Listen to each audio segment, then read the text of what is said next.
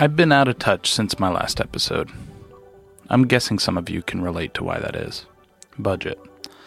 Not the financial kind, but the kind where you have to move resources from one place over to where they're needed. In this case, I guess it's easiest to call the resources energy, but one thing this last year has taught me, it's that human energy has even more dimension than I give it credit for previously. I bet you get it. Whatever your pluses are. Pluses like, I'm a professional plus a parent plus a son and sibling plus a human who at times over the past 10 months has been more filled with uncertainty and stress and fear and constant adjustment than ever before in my life. Sure, lots of joy too.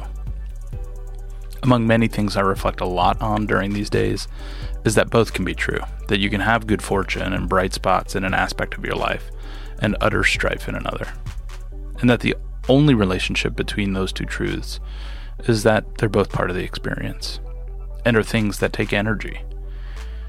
It's easy to make the mistake of thinking you're the fulcrum where those meet.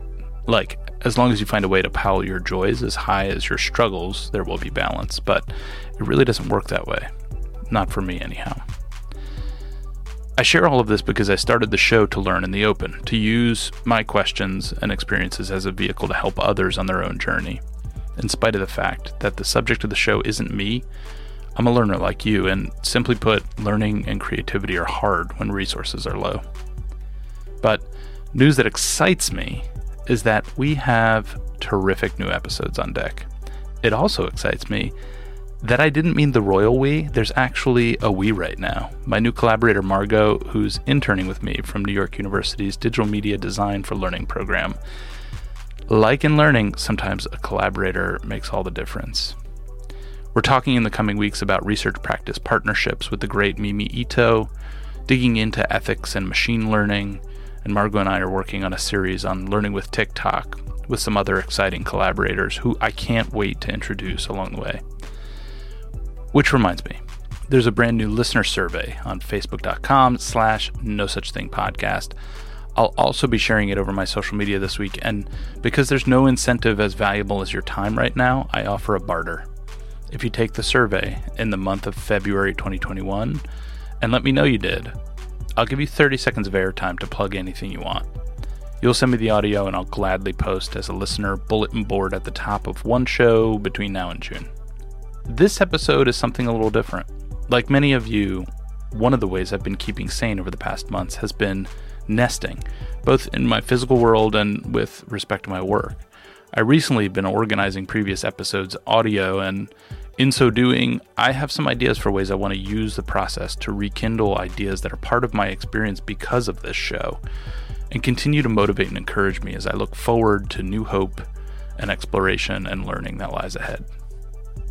These 3 segments all come from live episodes. As I've been organizing, I've been thinking about all the ways that I'd like to use my audio to produce what I'm thinking of as kind of mixtapes. Mixtapes were awesome, in part because it was always the author's discretion about what went together. Sometimes that liberty helped build new associations, new ways of thinking, because even if you heard the song 1,000 times, it's the first you've heard it sandwiched between 2 others in a new way. This first track on the mixtape is from an episode called The New Education, titled after Kathy Davidson's book of the same name. It's from January of 2018. This is one of the favorite stories I've ever heard told about assessment in the last 100 years. Have a listen. This is No Such Thing, a podcast about learning in the digital age. I'm Mark Lesser. The first time that you and I met, or I met you, I should say, because I was sort of one in a sea of folks at Duke, Kathy was giving a lecture to a room about this size, and she was the first person I ever heard make the connection between standardized tests and the meatpacking industry. Yes. Do you want to say something about that? Mount Holyoke we've decided it's going to be a modern university, and it's the first institution of higher education that's going to go from long discursive written out responses to students' writing that are done in discussion and dialogue with students to modern output-oriented grading, A, B, C, D, and as I just said, F, because everyone was worried about the E's. And when you go back to the archives, there are people worrying about, oh my gosh, we can't give somebody an E, that could be misconstrued. The second major organization to adopt A, B, C, D, F grading is the American Meat Packers Association. If you go to the archives of the American Meat Packers Association, what are they arguing about? Not the E or the F, but how could you reduce something as complex as sirloin or chuck to something as simplistic as an A, B, C, D, F grading? So to this day, I don't know if it's to this day, at least 5 years ago when we met, when I was doing research on that, I interviewed some meat inspectors. And at least 5 years ago, and I assume that's still the case, every piece of meat travels with its metadata. Metadata is the computer science term for all the data behind any kind of an emblem or representation. So if there's an A rating on meat, you can actually find out who the individual meat inspector was, who gave that piece of meat an A, why they did, what kinds of grades they give in general, and what the rationale was. You actually can find that information. Meanwhile, education just chucked that, except at a very, that was a pun, except at a very few places, and went to ABCDF grading as if that was science, right? Imagine if you have a 2-year-old learning to walk. Oh, you fell. Not so good. C- today, right? We know that's a disincentive, right? That is not how you incentivize learning anywhere else except in formal education. And it's not incentivizing, it's negative, brutalizing, and making. So you were a great student. I was the opposite. I got kicked out of every school I ever went to. I wasn't diagnosed as dyslexic till I was in my 20s.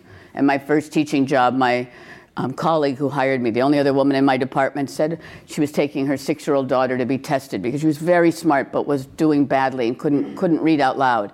And my friend Linda said, why don't you come with us and see what the tests are like? And people used to always say Andrea and I were alike. Well, Linda knew what was going on. And sure enough, I always say it's the first test I ever got 100 on. I mean, I was so off the charts dyslexic. And it made sense then why I was this little math geek who loved math but couldn't add, and read at a very early age, but I still can't read out loud. If I'm giving in my profession, you're supposed to stand there and read to people. I hate hearing talks that way, and for me that means practicing maybe 20, 30 times. So it's almost memorized by the time I read it, because I still can't really read out loud. So I was the kid who didn't succeed, or succeed in a quirky way. And if I'd been a student now, I don't think I would have gone to college. That makes me so sad. So what do you think was different? I think we've gotten more outcome-oriented. Yeah. We've gotten far more test-oriented. We've gotten far more concerned about results and measurable results, not only for students, but for teachers. I mean, many, many school districts across the country, teachers can be fired or given demerits or not given salary increases if their students don't do well on tests. So what do you do then? You make sure the students who do badly on tests aren't in school anymore. Right? It's an incentive to get rid of students who don't test well in order that your average of the students who stay in school can do better on the tests. So, it's a horrible system. We will change it because I think most people are feeling like it's a bad system. I know very few kids or parents who say, boy, education today is great. Right? So I want to take that and shift a little bit, but I want to summarize before I do, because this is a really important point. Our point in talking about the meatpacking industry is hopefully, obviously, not that there's a correlation between students and meat. But that there isn't. But that there isn't. Right. And that the assessment strategies and practices for the meatpacking industry actually has more dimension, more layers to it. We look more critically at the entire journey of that meat than we do for a student who's come out of K-12 and coming into the college system. Next track on this mixtape is Dr. Chris Emdin at 2019's CS for All Teacher Summit. Don't forget, all of the links to the full episodes will be in today's show notes. And Nip had this quote, Well, he said it, I don't know if it was attributed originally to him. If you look at the people in your circle and you don't get inspired, then you don't have a circle, you have a cage. Now, I want to talk about the concept of circle, because y'all cited the work that I do around cogenerative dialogues and conversation, which gets lambasted in traditional academic communities as though dialogue is not pedagogy. People I ain't gonna even go there. Like, cats don't get the value of engaging with the participant about their experiences, about the learning experience. Like, why would you ask the kids what they think of your instruction? Because you teaching them. But anyway, this idea of a circle is at the anchor of any progressive pedagogy, where there's an absence of divides and a shared understanding. And so if you look at the people in your circle and you don't get inspired, you don't have a circle, but the circle is who the young folks are surrounded with. In this world, you are the people who shape the circle. Y'all with me? So if the young person is in the circle and the adults are the ones who are constructing the circle, if they look in the circle, which is you, and are not inspired, it's not like they're friends. I want us to make this personal. The circle's not their friends. Yeah, there's an aspect of that's that. I'm talking about intellectually and academically. You are their circle. So if they look at you and don't get inspired, they have a cage. Are y'all with me? Yeah. And we're going to talk about the concept of a digital cage in a little bit. But if you don't inspire them, now the question is this: how the heck do I inspire them? By your presence. By your acceptance of your learning of the process with them. Look, where Linda at? Did she bounced already? Like this recognition of, it's all right, there ain't no shade. She seen me this week already. She good. Yeah. But this idea, like, you inspire somebody by modeling for them that it's a shared challenge. No one is inspired by somebody who ain't got no struggle. I could admire, there's a variance between admiration and inspiration. If you see somebody that got something, like, man, I admire that person. It's nice that they have that. I could commend you. I could admire your end goal, but I'm not inspired by you. If you demonstrate the end goal, like, I know computer science, I'm here. They're like, oh, that's nice. It would be cute to be you. But they're not invested. So are you teaching for admiration or for inspiration? You see what I'm saying? Now, if you're teaching for inspiration, you got to have a story to tell. Like Biggie. That's a whole other reference. If you ain't got no story to tell, there's no space for the inspiration. Now, the story to tell around CS is a story to tell around your challenges in understanding the landscape of CS. Like, this is a field, we don't need no experts. I know we got some engineering folks in here, some coding folks in here. We don't need your expertise for the inspiration component. For the inspiration component, I need the articulation of the struggle in amassing the knowledge. Who's with me? Like, I'm sitting there with the kid, and we're taking apart the joint together. By the way, because we talk about building, like Nipsey built. If you ain't got no building of something, a construction of something, you ain't got no curriculum. And I'm sitting there with you like, dang, I don't know what to do. I'm stuck. I can't figure this out. And the kids are going to look at you like, what? You the teacher, you're supposed to know. And then you look at them right back like, nah, bro, we figuring this out together. Right? And then you overcome the challenge together. I would even argue that sometimes you act like you don't know. Y'all don't even understand this pedagogy work. Sometimes I might table my knowledge and perform my lack of it to model with the young folks that we overcome the struggle together. And now they're about to give up. And then they see you looking like you're about to give up. Then you take a walk around the classroom. And then you come back, and then you go again, and they're looking at you like, man, I am inspired.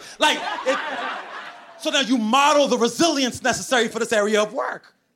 Y'all with me? And that's for the computational aspect, that's for the building aspect as well. But that's core pedagogy, especially in the hood. When we talk about equity, let me take that back. It ain't like the schools haven't taught the grit. I'm saying the school or that the kids lack the grit. Is that the kids have not had the conditions within schools to activate the existing grit. And the activation of the existing grit comes from a modeling of how to do it and a recognition of their goals. You see how this comes full circle, y'all? Who are you going to be in that circle? Some hero to be admired or a pedagogue to inspire? And my man says both. You could do and or both. Next slide. But you also have to understand that the inability for you to inspire constructs a digital cage. And this is the part I want to hold on to. We can have a CS for all approach to instruction to meet the goals and needs of all young folks. And the tool could be emancipatory, and the instruction could be one that is anti-liberatory. You can have a discourse of freedom and a pedagogy of mental and physical and emotional incarceration. And in this technology world, we oftentimes think that it's the tool. Like the tool will get us over there. Nah, bro. The pedagogy gets you there. The tool is a tool. Otherwise, you reconstruct the things that exist in existing schools and create a digital cage. In the next track, Becca Lewis from Data and Society and I talk more at the Faculty Symposium at Borough of Manhattan Community College about the report titled Media Manipulation and Disinformation Online from Data and Society. The title of the show was Media Manipulation and the Online Far Right, and links to that show to listen in full will be in the show notes.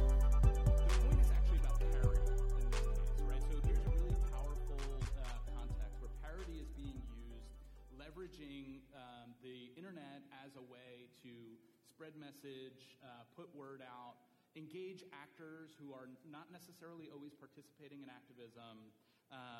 So let's talk about how parody is a gateway to both the good and the bad. Why is parody so relevant to the work that you're doing at Data and Society, and especially to some of the reporting you've done recently? Well, the internet has been great for parody. I mean, if you think of any popular viral video or meme, then you can probably just as easily think about the hundreds of parodies that have spun off from it. So It doesn't have to be political, right? It could be Gangnam Style. Wow, I haven't thought about that in a while. I had to double check what the name was. Any viral moment, and you have, again, this is part of the affordances of the internet. It means, because anyone can produce videos, produce content, produce ideas, it becomes really generative. And any time there's a big pop culture moment, people are able to kind of contribute to the conversation, and parody is one of the easy ways to do that. And it can be really cool, and it can be used, towards kind of democratic and participatory ends. What we end up observing in our research among far-right groups is that there's also a danger of radicalization as far as parody goes, because a lot of groups particularly on anonymous message boards like 4chan and 8chan, they'll use kind of this, they call it ironic racism and sexism. They'll kind of couch racist and sexist ideas in a level of humor that acts as kind of a shield for them. They can say, oh, we were just joking. If you're taking this seriously, you're being too, you're taking it too seriously. But at the same time, it actually can make it more appealing, take some of the edges off for someone that might be kind of dabbling in these ideas anyway. So if someone is drawn into a community from what they think of as a subversive meme, then they can kind of use the same strategies for themselves and think, okay, this isn't really racist, it's just kind of edgy humor, but they'll get drawn into more radical spaces that way. Yeah. Show of honest hands when she mentioned Gangnam Style. Did that hit? People know what that is? Yeah? Extra credit if you'll stand up and do it. All right. Yes. That would have been amazing. So yeah, that's an aside. After I'm gonna come and see you. So more examples. Let's talk about Pepe the Frog. So this is speaking of the subversive, and we're talking about imagery and parody and how we leverage aspects of the internet. Tell the story about Pepe the Frog, and how does an innocent-looking little the other green frog that I know is Kermit, right? So already right. In terms of family, this frog has to be innocent, right? Tell the story. Yeah, Pepe has had an interesting journey. So I'll do the same thing. Show of hands of who recognizes Pepe the Frog. Okay, so a lot of hands being raised. Like a third, yeah. Yeah. which I would say is a lot for being kind of a weird internet hate symbol. But Pepe actually started not as a hate symbol at all. Pepe started as a cartoon character developed by an internet cartoonist, Matt Fury, and Pepe was just kind of this loser frog who kind of was okay with being a loser, and he got embraced by these communities. Again, anonymous image boards tend to be the space where lots of internet geeks who maybe are a bit socially awkward in person, they'll gather and form this online subculture, and they embraced Pepe because they felt we're all losers too, but we're going to embrace being losers, and Pepe represents that. So they several years ago took up Pepe as a mascot, and he became a meme. Now, as happens with a lot of memes that start on 4chan, it ended up getting more and more mainstream. So if anyone's familiar with the memes of cats saying Icon has cheeseburger and the kind of innocent cat memes, a lot of those started on 4chan. Well, the same thing happened with Pepe. Can we pause and just for a brief public service announcement? Yeah. 4chan and 8chan. 4chan and 8chan, thank you. Yeah. I get ahead of myself. 4chan and 8chan are, they're called image boards, which means essentially they're forums. They're forums where people can have conversations with each other. They're called image boards because in order to post to one of them, in order to start a thread, you have to post an image. And then people can reply with comments to that image. They allow you to post anonymously, which means a lot of people will end up kind of testing the limits of what they can say on those platforms. Often that ends up being racist and sexist content and other bigoted content. But it actually started as kind of a takeoff on a Japanese image board that was called 2chan that was for anime. So it kind of started from anime communities. It grew out from there. It became just both of these hubs kind of became spots for internet geeks, trolls, people posting memes, all of these things. And then throughout the 2016 election, it kind of also became this hub for conspiracy theories and to a certain extent the alt-right. Yeah. So really it's kind of like a rat's nest of the worst internet content. Yeah. Yeah. And is it safe? You tell me if I'm putting words in your mouth. Mm-hmm. I am, but tell me if they're wrong. If they're the correct one. You use the term internet geeks, and geek, I think, in this context is both a term of sort of empowerment in this context. It's sort of a stepping stone for like-minded young people using the internet in this way, not derogatory. Exactly. This is generally it would be people who are self-identified geeks. That's right. Same with gamers. There's a certain kind of gamer that in recent years, actually, after this incident called Gamergate, came to be known as a Gamergator, but it's a kind of geeky, young, generally considered to be a young white man, that's the stereotype, who is socially awkward and likes kind of retreating into video games. Well, everything I'm saying sounds a little bit derogatory, but this has become this identity that's a badge of honor for these people. They're not your typical masculine, playing sports or on the varsity football team, but they've kind of embraced this different kind of masculinity that's we're the geek men of the world. Yeah. When you were saying young white male retreating into video games, I noticed you sort of looked over in my direction, and it felt awkward. Purely coincidental. So decades from now, really on Pepe the Frog, let's envision ourselves 2 decades from now, right? Yeah. We're thinking about Pepe the Frog, who really rose to, call it internet fame, but really broader fame during the 2016 election. Yeah. What do you think 2 decades from now Pepe characterizes and that we will have learned from Pepe? Well, so just to finish the tale of Pepe's twisted journey, once Pepe became really popular in the mainstream, like Katy Perry tweeted out a Pepe meme at one time, and I think Rihanna may have. Celebrities were tweeting it out. Everyone was using it.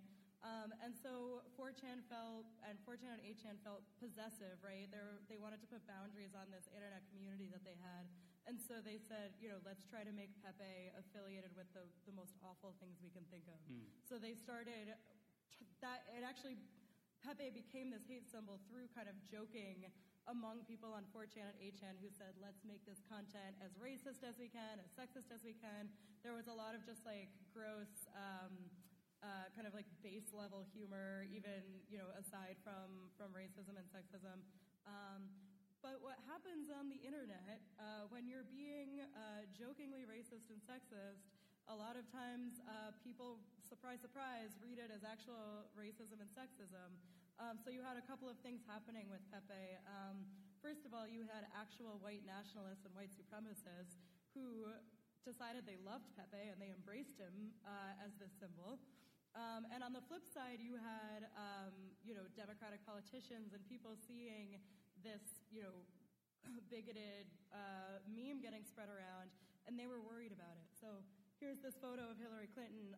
Some people might be aware, partway through the campaign, some people on Hillary Clinton's campaign released this explainer about Pepe the Frog and what he meant. 4chan and 8chan, the people on there, were thrilled because to them, to be hated by the mainstream is to have made it. Yeah. And in that moment, right, it was actually, the Hillary campaign was attempting to make people aware of the frog so they could counter, the ideas behind it. But in these moments, it actually can have the unintended effect of just kind of being PR, like free PR for Pepe. Yeah. So to get back to your question about 20 years from now. What have we learned 20 years from now? I don't think that Pepe is going to be popular 20 years from now because they're already starting to be over him, right? People are aware of what Pepe is now. They're trying to move on to the next thing that they think is interesting and irreverent. But I think that a lot of what we were seeing here was kind of like a new coat of paint on very old ideas of racism and sexism. You can turn it into this stupid green frog. You can, call it the alt-right. You can change the terminology and the imagery. But if you're promoting the same ideas, we need to be wary of that. Yeah. So I think the lessons that I think we should learn from that are about like resisting any level of novelty attached to these ideas. Is it fair to say too that communication of all in any medium, no matter how seemingly benign,